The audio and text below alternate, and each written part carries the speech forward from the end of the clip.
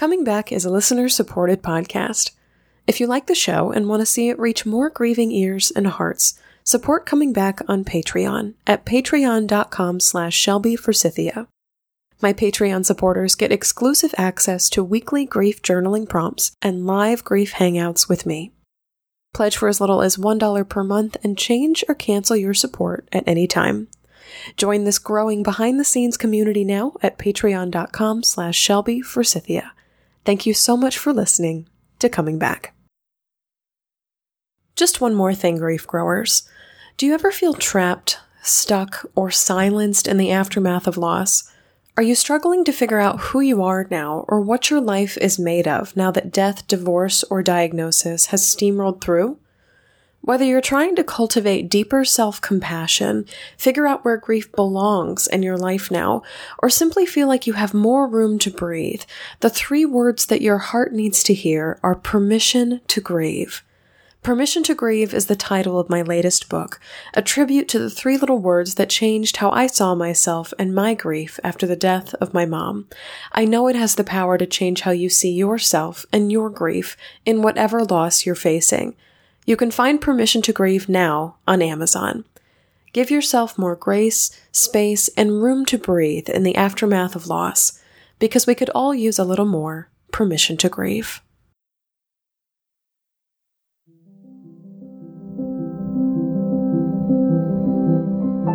Hi there, and welcome to Coming Back, a podcast about coming back to life after death, divorce, diagnosis, and more. On today's show, I'm speaking with author Kristine Carlson about the death of her husband, Dr. Richard Carlson, the well-known author of Don't Sweat the Small Stuff. His sudden death on a business flight dropped Kristine into a world of grief and prompted a very public grief experience that not all of us are used to.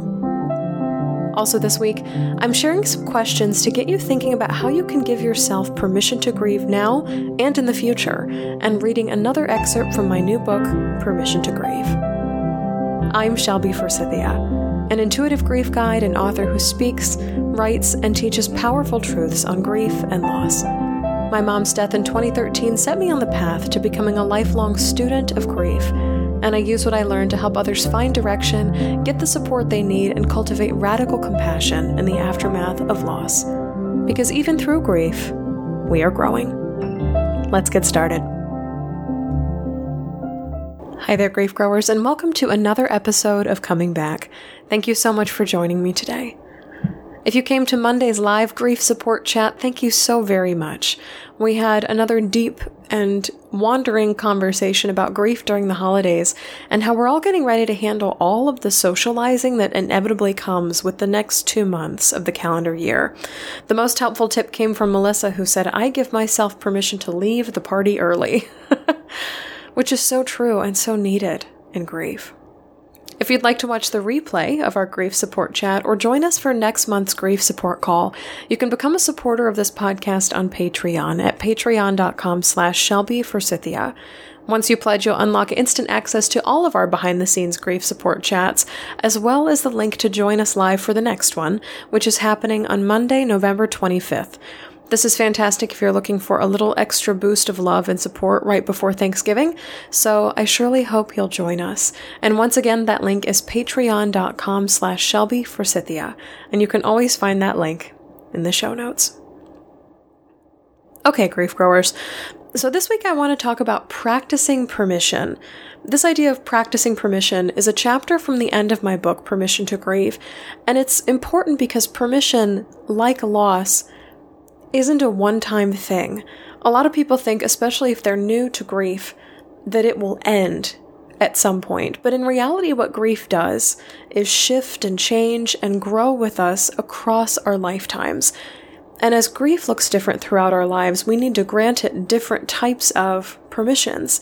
The permission you needed 2 months out from the day somebody died is not always the same permission that you need 2 years down the road from their death.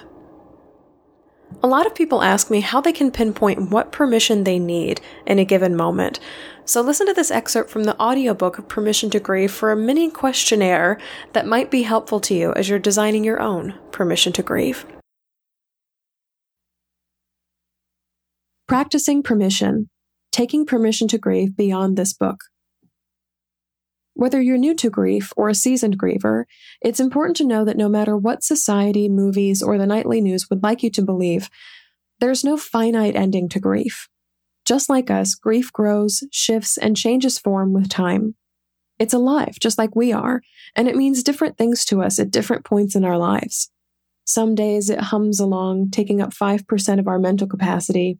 Other days it's all we can see as it roars through at a full throttle 100%.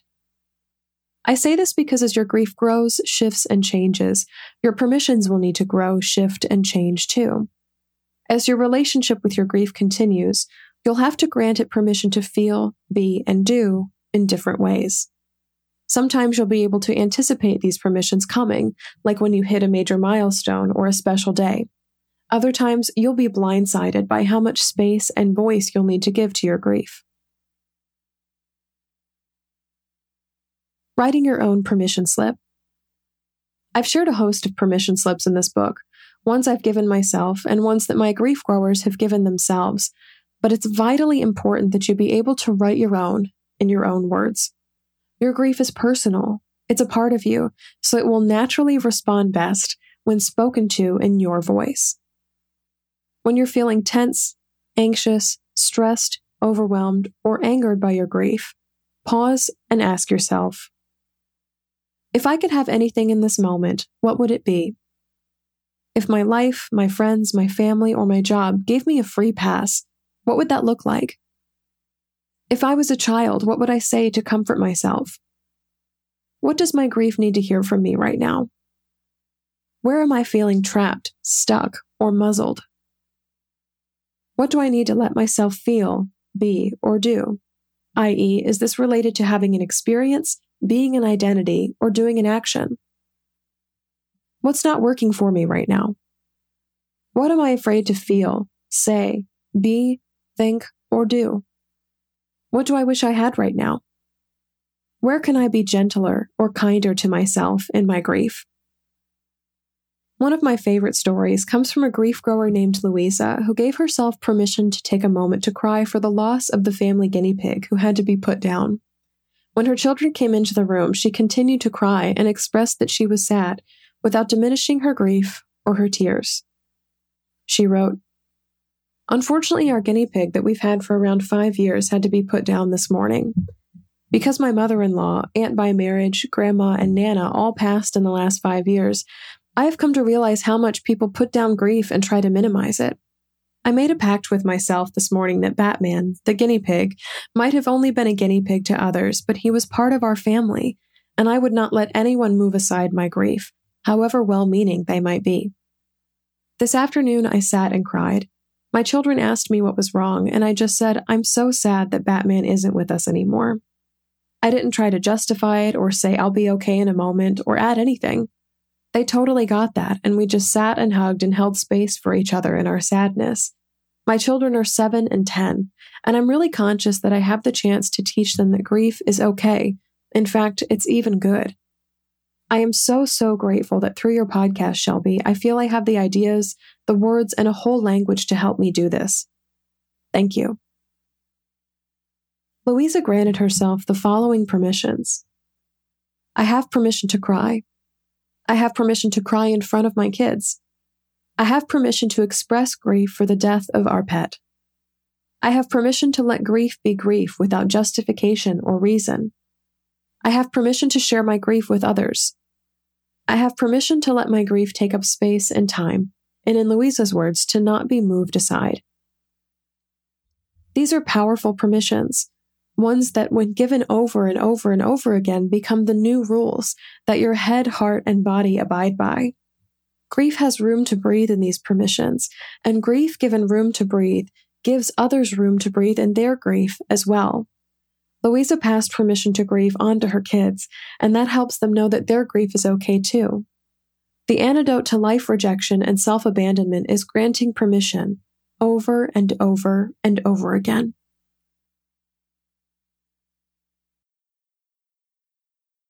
We can help ourselves grieve by granting ourselves permission over and over and over again. If this excerpt of Permission to Grieve resonated with you, please pick up a copy of Permission to Grieve in paperback, ebook, or audiobook formats on Amazon. And be sure to let me know what you think by writing a review. I always love hearing from you, which parts you like the best, which doodles resonated with you, and which journaling prompts really spoke to your heart. You can find a link to Permission to Grieve in the show notes. This week, I challenge you to ask yourself and your grief what it would like permission to do right now, and see what answer comes up for you. Up next, I'm speaking with Christine Carlson about the sudden death of her husband Richard on what was supposed to be a routine business trip.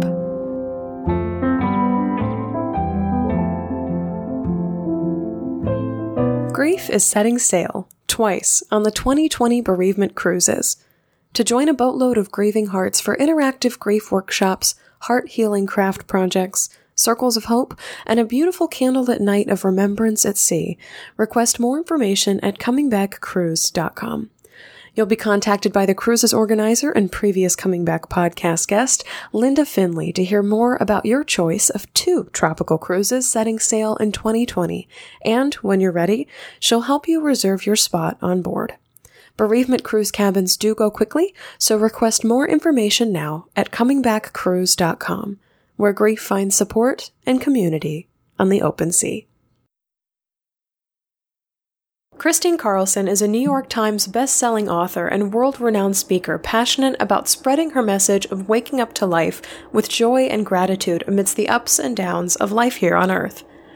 Christine's mission expands on the phenomenal success of her late husband, Dr. Richard Carlson's work in Don't Sweat the Small Stuff series. She's since published her own best-selling books under the Don't Sweat the Small Stuff umbrella, and a beautiful grief book that we're going to talk about today called From Heartbreak to Wholeness, The Hero's Journey to Joy. Christine is a sought-after speaker and retreat leader. You can join her for her well-known What Now program in 2020, as well as 2 retreats, one in Bali and one in Italy. She is mom to 2 daughters and nana to 5 grandchildren, and she currently lives in California. Grief Growers, I'm honored to introduce you today to Christine Carlson, who has a remarkable story about the loss of her husband, but then so much more beyond that. So Christine, welcome to the show.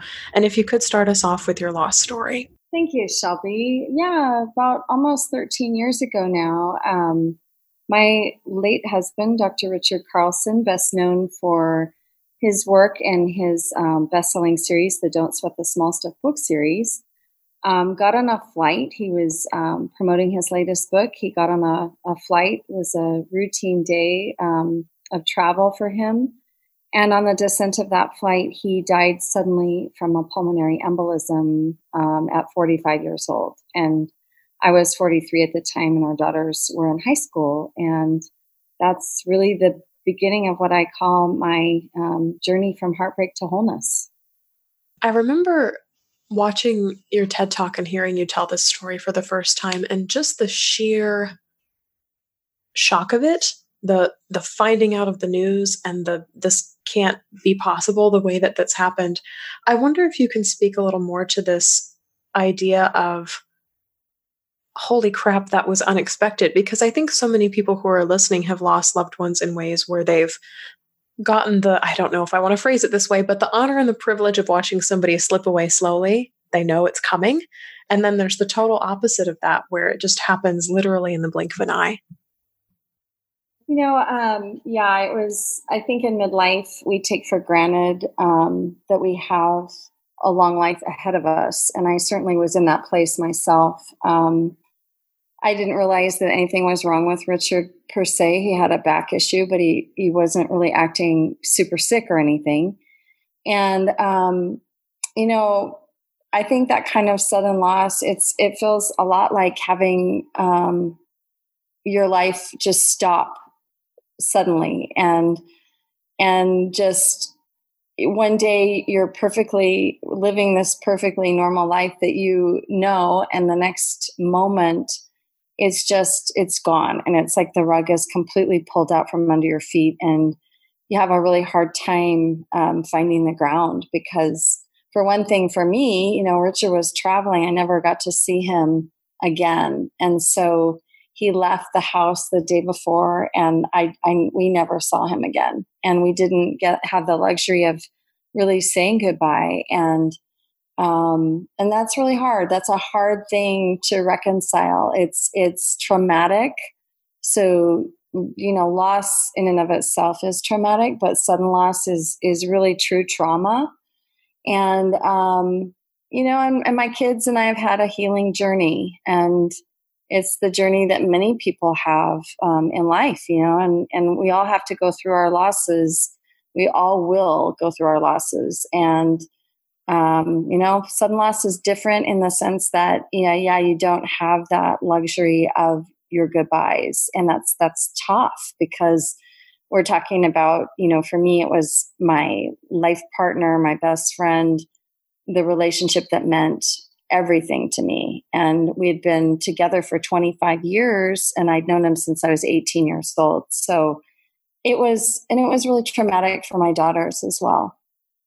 I'm wondering if this is safe or okay territory for you, if we can delve into how you broke the news to them. I'm immediately drawing some parallels in your story with Sheryl Sandberg's of Option B and the CEO of Facebook, whose husband died unexpectedly while they were on a vacation together. Yeah. And then she flew home alone and had to break the news to her kids. And they were younger than your kids were, but like we spoke about before we got on the mic, everybody comes back in different ways, but the experience of grief is universal. And at some point, we're telling somebody, we're breaking the news to somebody for the very first time. Yeah, well, and to Richard's parents, who were both alive too, and my parents and my, his siblings and everyone. But to my kids, it was horrible. It was absolutely the most horrible part of the journey for me, was to tell them that they, had lost their father. And all I could say to them was that Daddy's love is so big that no matter what, you're going to feel him forever.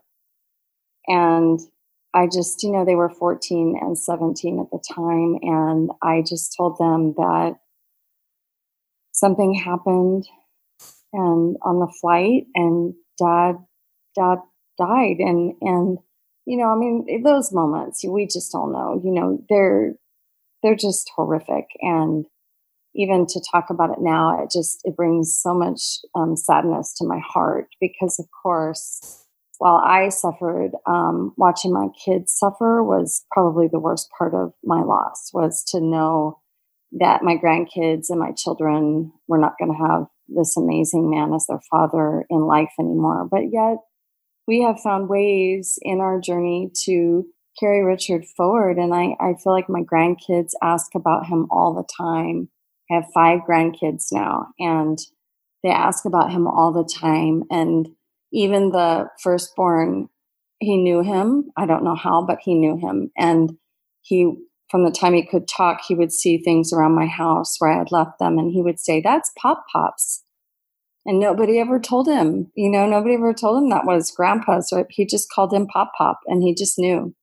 So there's a way in which I feel like Richard's spirit has been very, very present. And I was right. His love is so big, and it's so big that it transcends the boundaries of time and space, and he's very present. I think the word that came to me just now is inexplicable.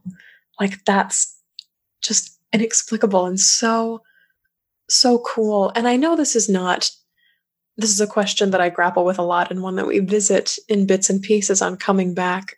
So I don't expect like a fractional answer when I ask this question, but what piece of these visits or these circumstances or synchronicities do you believe are them actually happening, and how much of it is us willing them to happen or inviting them to happen?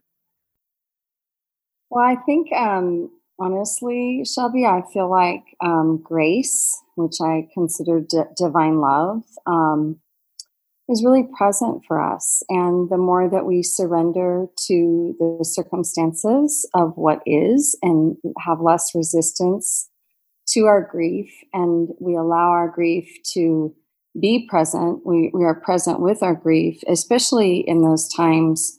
Is when I think back the early years, where I was in very deep grief. And while I was very functional, I was still living with very deep grief. And I think of that as divine love. I think of it as grace. And I think there's definitely an invitation that has to happen inside of us. We have to be open to the signs of spirit, of grace, of love. And when we're open to them, we see them and they show up. And that's really half the magic of life, is to be open to receiving these synchronicities and these seeming coincidences that happen. But you have to be awake for them, don't you? I mean, you have to be able to put meaning, and I always say that I don't think that life happens for a reason. I believe that we as human beings find the reason why things happen, and that we have to understand that this human journey we're on is not just a joyride. The human journey we're on is about being alive. And being alive means that we feel joy and we feel sorrow. And that's part of the human experience. That's part of it, and part of it that as human beings, we don't want the sorrow part. Nobody wants it. But when it shows up, I mean, I think the more that you can embrace it and let yourself be in it, the easier you're going to get out of it. What does embracing sorrow then look like for you? Like, how does that show up in your world? Well, for me, it means a lot of surrender, a lot of surrender to the feelings that show up, and to not push them aside, not try and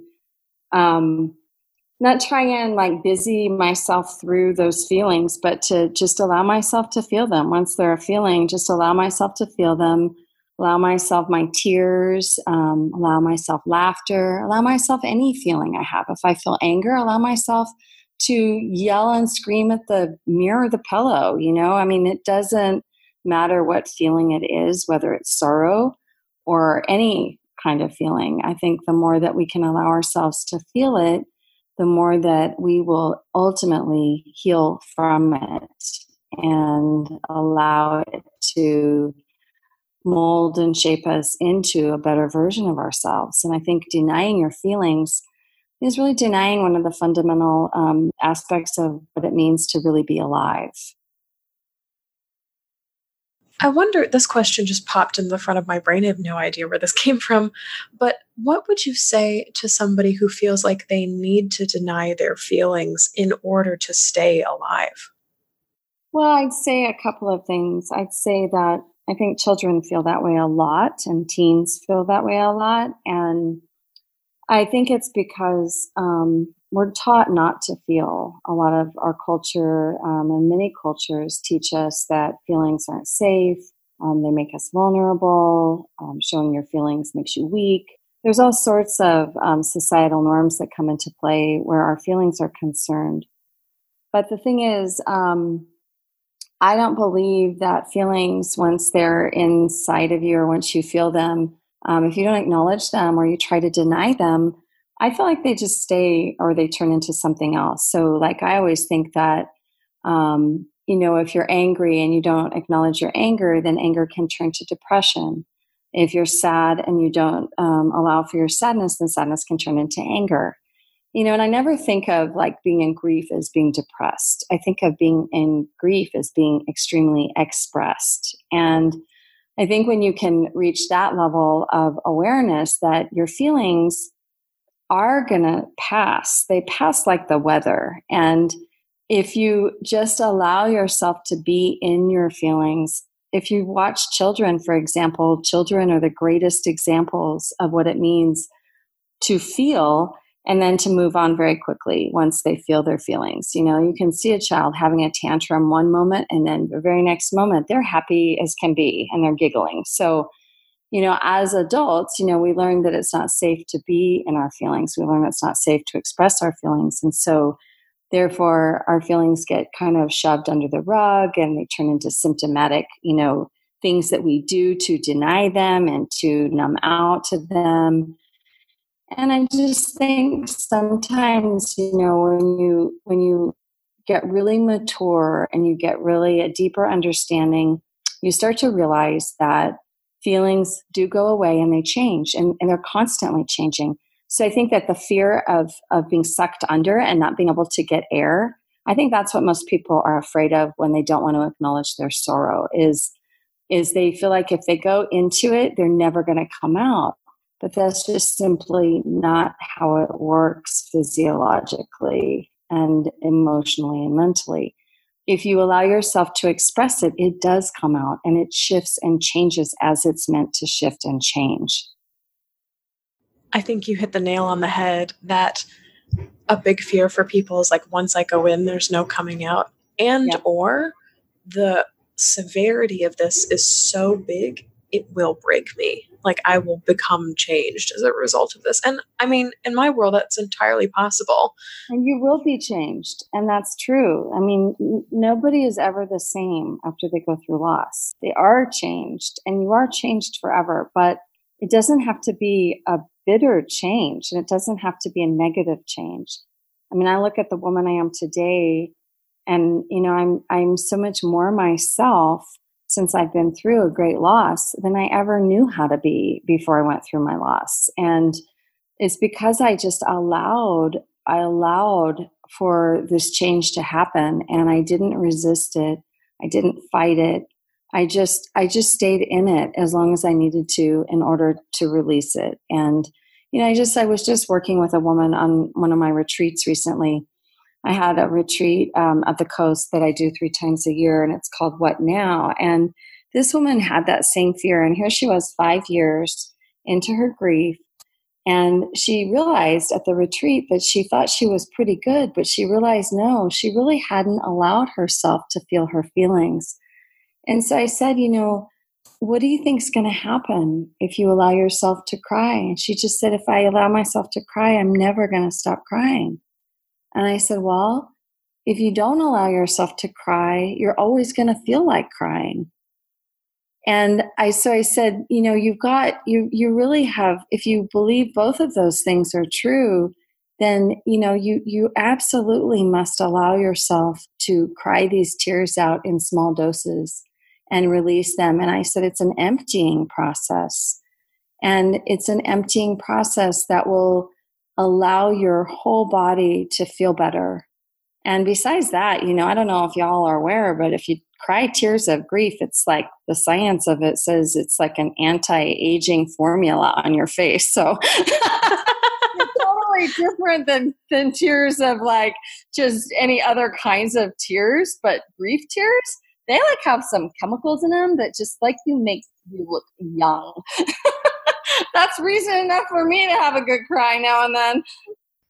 That's one of my favorite scientific studies that I've seen is looking at tears under a microscope and seeing the different structures of like happiness tears and angry tears and stress tears and grief tears. And they're all different from each other, which I never knew. And I thought that was just really cool. So that the anti-aging proper, that's new information to me. So that's actually really neat. It's also like an immune system booster too. Like you really, when you cry, you boost your immune system. And I really believe that's because you're rewarding, your body rewards you for doing things that are healthy and good for it. And crying is healthy. It's very, very healthy. And I tried to show these women at this retreat that crying is actually an act of strength. It's not an act of weakness. It takes courage to step into your grief, tremendous courage and tremendous bravery.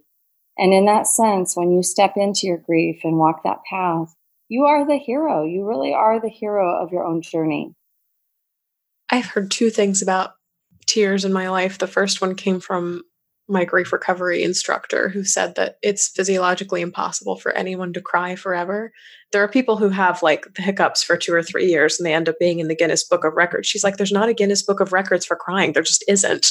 And that was really helpful being trained for the first time as somebody who was about to work with grieving people, because I think there's a perception of the work that I do and probably the work that you do too, is that we just sit in rooms full of people who are crying all the time. And somehow that's exhausting. I'm like, no, it's just when people cry, they're releasing energy. Yep. And B, it's impossible for them to do it forever. There's so many other things that happen when we're talking about grief. There's yelling, there's whispering, there's talking, there's even laughing sometimes. So, Yeah. yeah. I want to circle back to something you were talking about earlier, just kind of as you were describing continuing to feel your husband around you, and you were using these words of like spirit and grace and divine love. And I'm wondering where that came from. Like if it's something you were raised with and like knew to immediately expect upon his death, or if it's something you kind of uncovered over time. What a great question. I was raised in a very evangelical Christian home, so it isn't what I was raised with. But I have to say that Richard and I really embarked on a spiritual journey together in college. So we were very young when we learned how to meditate. We really started visiting a guru in India, Satya Sai Baba, and studying that guru. We studied a lot of philosophy, a lot of religions.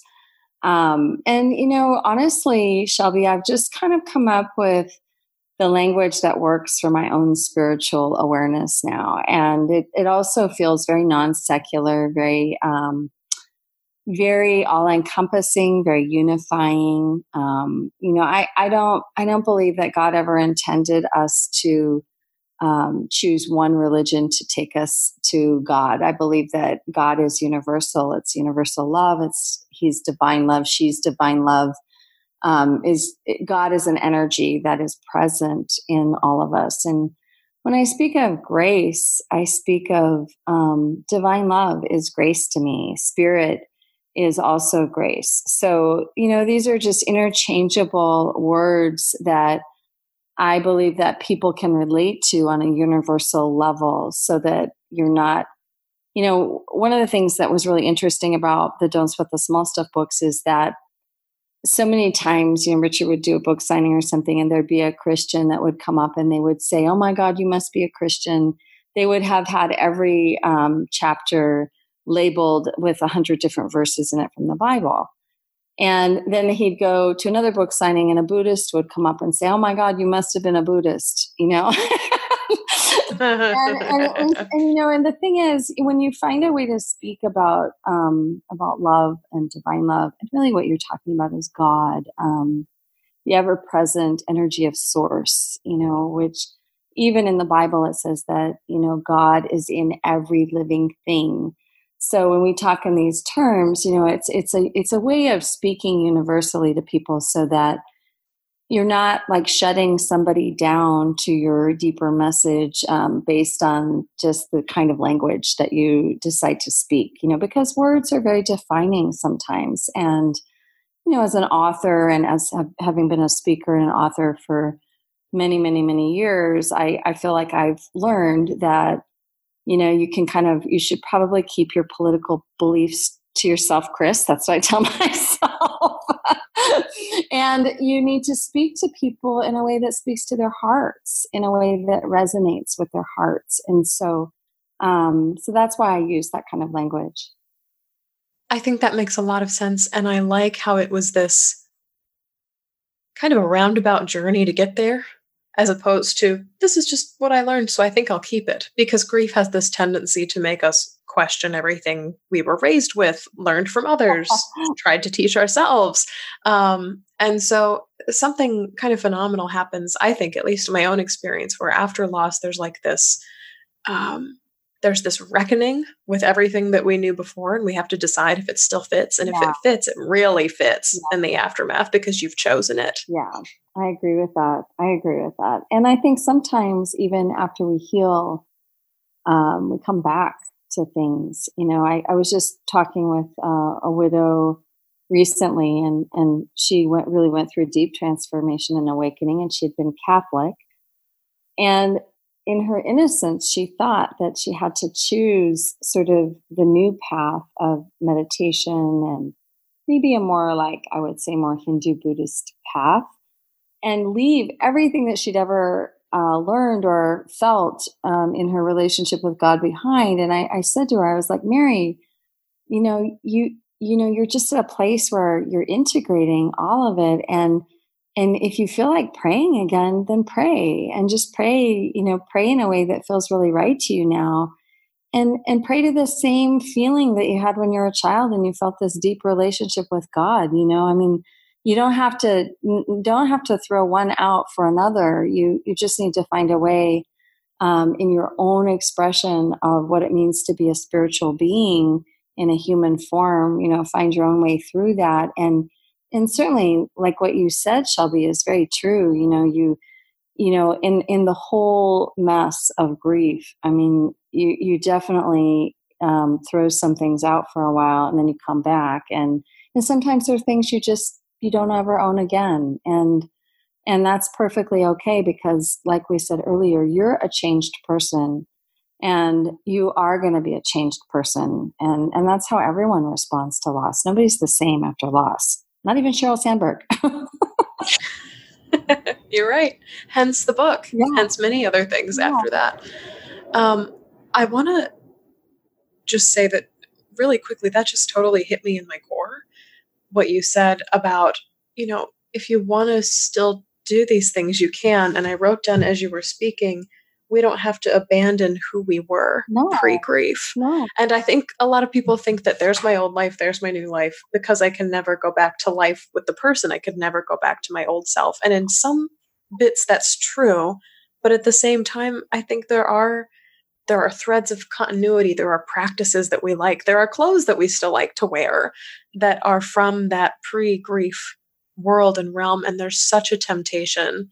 I don't know whether it's out of anger or just severity or shock, that there's this huge temptation to just throw the whole thing out and start totally over. Yeah, well, I think you have to give yourself permission, don't you? Like to be who you are and allow that being, to embrace your past, just like you would have allowed your being to embrace your past if you hadn't gone through this loss. You know what I mean? Like, your past is an important part of who you are. You don't have to completely throw it out, and yet it's too painful for any of us to live in our past when we've gone through deep loss. You just can't. I can't. I mean, I still can't live in my memories too much. I can visit my memories much more now than I could the first couple of years. I couldn't even visit my memories or my future, to the point at which I was afraid I was going to forget. And that probably was one of my biggest fears, was that I would forget this just joyful, happy, amazing, miraculous time of my life with the man I loved. And yet when I healed, I didn't forget. When I healed, it all came flooding back to me with the most amazing gratitude. And that's when I really knew that I was healed, and healing was that I could feel grateful for all that I had loved, and I'm grateful for all of it. Even the loss. This so echoes another sentiment from a guest on the show, I believe Sarah Nannon, who came on just a few episodes ago. And she talked about having this feeling of being a child and baking cookies with her grandmother. And that feeling of that golden, joyful nostalgia is now what comes rushing back when she thinks of her husband who died. And I expressed this like, almost like a jealousy or like a hope of like, maybe one day I'll get to that place, but there's still things that are so painful that I don't have gingerbread feelings about them. But at the same time, I think this is so indicative of, I know I'm in a good place. I don't know what the descriptor you would use, a stable place, a solid place, when I can look back and kind of conjure those feelings or be grateful for them. And even since she said that, just even in the few weeks since she's come on the show, I've looked back at my life and I've like, I had my mom for 21 years. I have never done anything else for 21 years of my life, with the exception of my relationship with my dad. That's it. That's the only person, relationship, job, alignment that I've had in my life that's gone on for that long. And so to see it through that lens, as opposed to like, in my early teens and 20s, switching jobs every year, or like moving apartments every 2 or 3 years, like nothing seems long.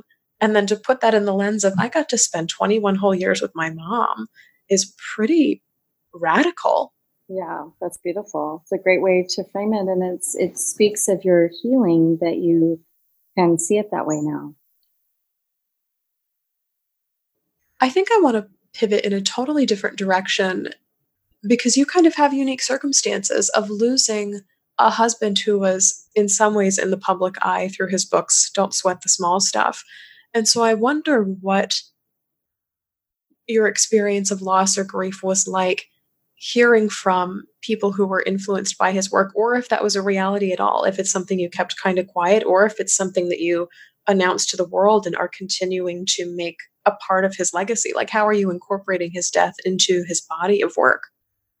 Well, that's a great question. Right in the beginning, the first year, I published a letter that Richard had written to me on our 18th wedding anniversary, answering the question: if you had an hour to live and could make one phone call, who would it be to? What would you say, and why are you waiting? And that was a question posed by Stephen Levine in his book, A Year to Live.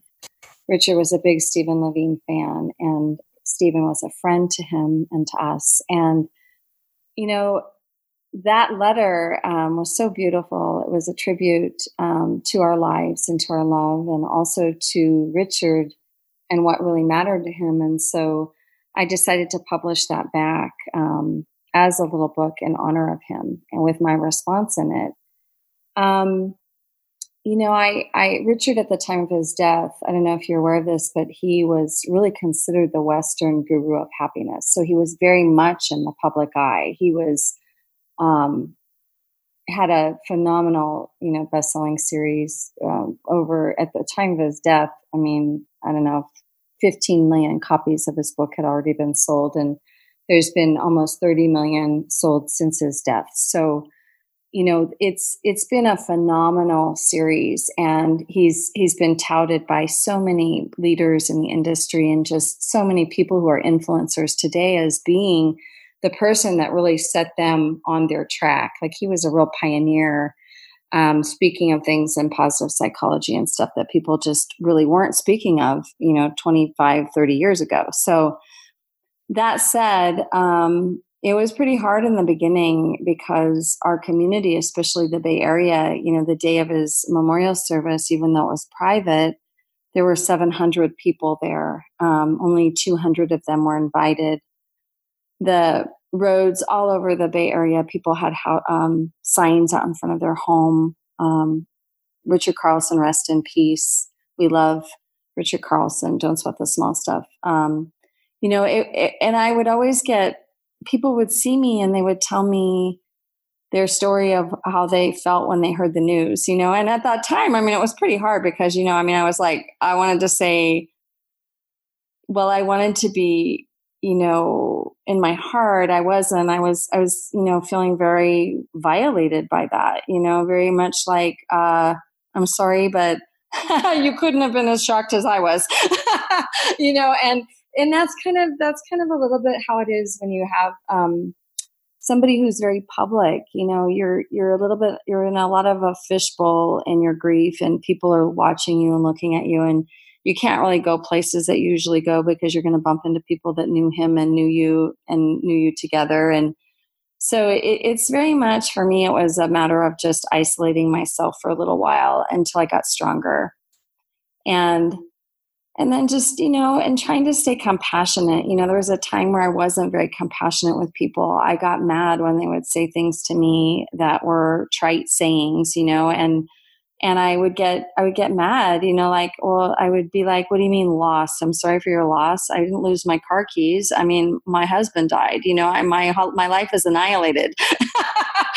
I'm like, and these are the things that would come out of my mouth. And of course, as I've come back, I realize people don't know what to say, and they're just trying to speak from their heart. And prior to my loss, I probably said some things like that too. So, that's kind of what it was like. It was hard for my kids, in the sense of, they really felt going back to school, they were in a fishbowl with people watching them, wondering how they were doing it. And you gotta, you have to, he meant something deeper to a lot of people. And, the beautiful part of that also was the letters that would pour in from all over the world. Our website actually crashed because it had too much traffic on it. It was like hundreds of thousands of people were visiting our website. And it, you know, the beauty of being prayed for like that is you feel the power of that prayer. And I really did. I felt the uplifting power of that prayer. And to this day, I still get letters from people that are just shocked that he's passed away because they just read his book. It's impacted them greatly. And they go to the website to find out how they can write him a letter. And then they find out he's gone and they just can't believe it. You know, they're just stunned. So that's kind of what it's like. I want to thank you for sharing that with us, because I think it's kind of like you choose between the lesser of two evils, but they're both not really beneficial. There's, on one hand, there's people who've lost loved ones who are just known to them, their immediate friends and family, their workplaces. Like, they're not public figures in their own right. And there's this dismay that, like, why hasn't the world just stopped for this? Because my world has stopped. And then there's the other side of it where there are celebrity deaths and known figures deaths, and all of a sudden the whole world is acknowledging it. It's like, I wish all of this would just go away because everything's a reminder. And so it's like there's no winning, it feels like. And yet there are, I don't want to say positives necessarily, but there are bright spots in both, whether you're being constantly reminded of his legacy as a public figure and someone who's inspired a lot of people, or on the other hand, you kind of get a lot more of that internal solitude and space away from the public eye if your person was not somebody who was famous. So I appreciate that perspective, because it's not something, I don't think it's something we've shared before here on Coming Back, is this perspective of, yeah, he was real famous. And then he died. And then there's, there's a ripple effect from that. And very loved. Yeah, very loved, like deeply loved. It was beautiful, but nobody loved him like his family did. You know what I mean? Like, so it's a very personal loss, even though it's very public. So now I want to tilt and shift into your book, which has this line in there that says, "From heartbreak to wholeness." And I'm wondering how it is that you define or are starting to define wholeness for yourself as it relates to heartbreak, because I think there's this myth and grief of you're grieving and then you're fixed. And I don't sense that your book and your work is anything like that at all. No. Yeah, I mean, I feel like, well, grief changes its sting. Like my daughter Jazz said it so beautifully once. I asked her how she was feeling about her dad. Did she still miss him? And, she said it so wisely. She said, "Mom, I don't miss Dad any less than I ever have, but I'm used to what it feels like to miss him now." And I think that's profound, and it really impacted me in the way I knew I felt, So here's what I think about wholeness.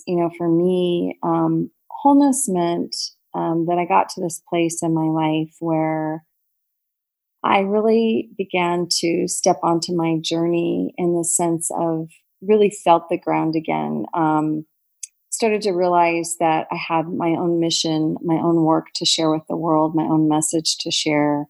Had really walked the hero's path back to joy, allowing my grief to take me on that path, allowing my grief to shape me and to make me better, not bitter, and allowed my grief to really absolutely, like Kahlil Gibran says, to your joy is your greatest sorrow unmasked. And that really resonated with me as a true seed of hope in my grief. I mean, I read that over and over again and knew that based on everything I ever learned, that as I unmasked, I hoped that as I allowed my grief, my sorrow to unmask me, that I would return to true joy. And certainly that's what has happened. And so wholeness to me, Shelby, means that I am having this amazing love affair with my life. And it's like, I feel like I'm so in love with life itself that after my loss, everything just, it's like the whole I could see the sky in different ways. I could notice and feel trees in ways that I hadn't noticed and felt trees my whole life, even though I grew up in Oregon. I just felt my life and felt everything so much more deeply. I'm eternally more present than I ever was, even though I knew and I studied presence and I meditated my whole youth. I still struggled with being really present, but I know how to be really present in this life now. And I really feel like that's what wholeness means to me. It means fully integrated. I think my journey was very much about discovering who I am as a woman alone and on my own. I have had lovers and I have had healing companions and I've been in love since my husband died, but I've never ever had partnership again. And I've not even come close to that. And part of that is because I think that my journey, my individual journey, has been about learning how to embrace life on my own and really be this very, truly, very feminine woman that my husband very much allowed me to be in the world, and also carry on for him and have this full-on career and make 100,000 decisions all the time that he might have made. That really have helped me integrate my masculine and my feminine, to where I might have deferred a lot of my masculine to him in our marriage. Something I think a lot of people do very innocently, but it's been an amazing opportunity. And I think it's been my soul work to go through this loss. It's been our soul contract between Richard and I. And yet there is just tremendous love present. I feel his love. I feel love for him. I feel, very connected to him. I've learned how to continue that relationship with him in a very healthy way that also allows me to date. It allows me to live my life. It allows me to be a nana. It allows me, to be a full-fledged woman and human being that's really comfortable in my own skin now, comfortable on my own, very independent, and feeling very whole.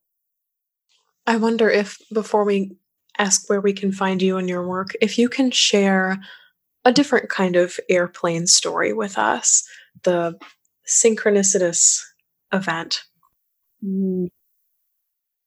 Yes, this is just a beautiful, beautiful miracle that happened in my life. So about 2 years after Richard's death, we were visiting my parents in Eugene, Oregon, and we live in the Bay Area. And we're flying back from Eugene on a very small commuter flight, myself and my daughters. When we went up to the ticket agent was this lovely Polynesian man. I think he said he was from Hawaii, and he mentioned that we weren't seated together in our chairs on the airplane, and he asked us if we minded, and I said, "Oh no, it's a short flight. It was a 50-minute flight on a small jet." And he said, "Well, I'd like to have you seated together." So he took it upon himself to reorganize our seats so that we were seated together on that flight. And my daughters were seated in the window in the aisle, and I was seated on the other side in the aisle. And a man walked up and stood in front of us to get into the window side of my side. And as my daughters looked up at him, they let out this giggle. Now, my kids were 19 and 17, so they weren't little kids. Mm-hmm. You know what I mean? They're like teenagers, so they don't usually giggle when they look at somebody. And I had this really odd feeling come over me. I mean, a chill, right down my spine. And I thought, what is this? And the man sat down next to me, and I really wanted to talk to him. I mean, really had a super strong urge to talk to him. Well, he pulled out his laptop and he started working. And so, of course, I didn't bother him. And then on the descent of the flight, he put his laptop away, and I still felt that very strong urge to talk to him. And so I said, "Hey, is this a work day for you?" And he goes, "Oh, yeah, I'm really sorry. I have a meeting this afternoon. I'm going to have to, I had to prepare. I would have loved to have talked to you." And I said, "Oh, yeah, what were you doing in Eugene?" He said, "I was visiting my sister." I go, "Yeah, I have family here. I was visiting my family too." And he said, "Oh, was it a work day for you?" And I said, "No, but I'm a writer, so I always have my computer with me." And he said, "Well, have you been published? Would I know any of your work?" And I said, yeah, you might be familiar with my late husband, Dr. Richard Carlson. He wrote Don't Sweat the Small Stuff. Well, the man looked at me and then looked away, and he kind of started wiggling, and he looked really uncomfortable, and he was breathing deeply, and he just, obviously something was wrong. And I said, well, what's wrong? Did you know him? And he goes, no. And I go, well, what's wrong? What? And he goes, well, did he die on a flight to JFK a little over 2 years ago? And I said, yeah, but how did you know it was at JFK? And he just took a deep breath and he goes, well, I was on that flight. I was seated directly behind him, and I was the first to assist the crew. I actually helped lift your husband's body out of the seat. And I just gasped and I just burst into tears. And I said, oh my God, what are the chances of this? What are the chances that we would meet like this? And he said, oh my God, there's no chances. And he said, I always wanted to tell you that your husband was peaceful. He looked very peaceful. And I wanted his family to know that. And I said, in my mind, I was thinking, well, I always wanted to know who was on that flight with him. That was my deepest prayer at the time, was to meet somebody who'd been on that flight with Richard, because of course I couldn't be there and I never got to see him again. So it was just this most amazing encounter. And I just looked at it like such an act of grace, such an act of spirit, such an act of divine love, that we would have that experience, that I would have that experience. It was such a huge pivot in my healing. And it was such a deep prayer of mine, such a deep longing was for me to meet somebody. But not only did I meet somebody, I met the man who helped to lift my husband's body out of his seat. And I know my kids felt it, and I know I felt it from the moment he stood in front of us. And what's really eerie is that the guy that rearranged our seats had to have felt it too. I didn't think about that, but you're absolutely right. He's responsible for the whole encounter. Here you are, you divine airplane matchmaker, around together. I remember watching your TED Talk, and I told you before we got on the podcast today that I was folding laundry while I was doing it. And so I was kind of doing some idle things around the house. And as soon as you got to like the conversation bit of that story where you're talking to him, I stopped with a pair of socks in my hand and literally just watched and listened for how this was going to end, because these are the synchronicitous, wild, unexplainable, intuitive things that happen to us in loss. And if we're receptive to them, open to them, waiting for them, present for them, I think they come. Oh, good word. Yeah, present for them. I think they come. I don't know if these ideas are alive, or if it's our loved ones are turning to us, or whatever anyone listening believes to be true about that. But there's something to be said about being receptive to it. And that just totally blew me out of the water. And I don't know if this was true for you, but for me, within the context of your story, it also changed how I saw airplanes, just as an inanimate object and a force in your life. Yeah. I know I lost my husband. He was on a flight. On the descent of that flight, he died. And here on the descent of another flight, I received information that really helped me to live. I mean, it was pretty mind-blowing. And it's just wicked cool. And I think that is the absolute perfect place to let people know where they can find this book of yours, as well as how they can continue to work with you in in-person capacity through your retreats as well. Oh, thank you, Shelby. Yeah, you can go to From Heartbreak to Wholeness.com, The Hero's Journey to Joy. And if you buy the book, you get to receive the soul mantras. They're guided meditations that are in the back of the book. They're led by me on a recording that is a free gift to you. And also there's a writing inquiry process at the back of the book to help you write your own hero's journey and from heartbreak to wholeness. And I lead retreats all over the world. I have 3 upcoming. One is in the California coast in January. It's a called What Now? It's for women who want to dive deep into who they are now after their big change and transition that they've been through. And then I have a Bliss in Bali retreat in February of 2020 that's almost full. There's a few spots left, which is going to be amazing. And then I do a trip to Italy every other year, and the year is upcoming in September of 2020. It's really what I call, it's a women's wisdom and yoga retreat, but it's really a celebration of life retreat. So it's beautiful and fun and joyous, and a lot of just amazing memories are formed at all of these retreats. So that's where you can find me. And then there's just lots more. If you go, you can see I have a podcast too. Don't Sweat the Small Stuff, Live the Big Stuff. You're going to have to be on it, Shelby. Oh, that's so exciting. I would love to come on. We're going to have to do a podcast swap. Part 2. Part 2. Exactly. I want to hear your story. All right. So anyways, thank you so much, Shelby. What beautiful work you've done, and what a gorgeous voice you have. What a gorgeous podcast you produce. Thank you so much for having me on. Thank you. And I will just honor you in this moment as well, because as we're recording on September 30th, 2019, it's International Podcast Day. So appreciation for all podcasters and those who listen, because your ears keep us here, keep us on the air. So that's all for this episode of Coming Back. Thank you so much to Christine Carlson for coming on Coming Back to talk about sudden death, God, and the synchronicity of life after loss.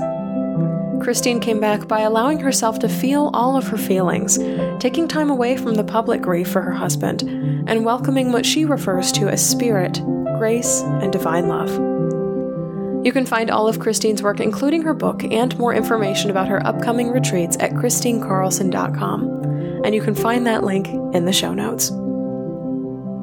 If you're looking for more grace, space, and room to breathe in the aftermath of loss, purchase a copy of my book, Permission to Grieve, now on Amazon. And remember, if you'd like to listen to the book, you can get it for free when you sign up as a new customer on Audible.com. And you can always find a link to Permission to Grieve in the show notes. To keep this Little Grief podcast going and to receive inside bonuses like weekly grief journaling prompts, podcast swag, and live grief support from me, pledge to support the show at patreon.com/ShelbyForsythia. Thank you so very much this week to Kaylin and Bren, who are keeping the show on the air. I so appreciate you. If you liked what you heard today, subscribe to Coming Back on Apple Podcasts, Spotify, Google Podcasts, and tell a friend about Coming Back, because you never know what someone you love is going through. Thank you to Addie Goldstein, who composed our theme music. You can find me on Facebook at Shelby Forsythia, Intuitive Grief Guide, Instagram at Shelby Forsythia, or simply shelbyforsythia.com. If you'd like to leave a question or comment for a future show, email me at shelby@shelbyforsythia.com. As always, my dear grief growers, it was beautiful sharing this space and time with you today. I see you, I'm proud of you and the work that you're doing in the world, and I love you. Because even through grief, we are growing.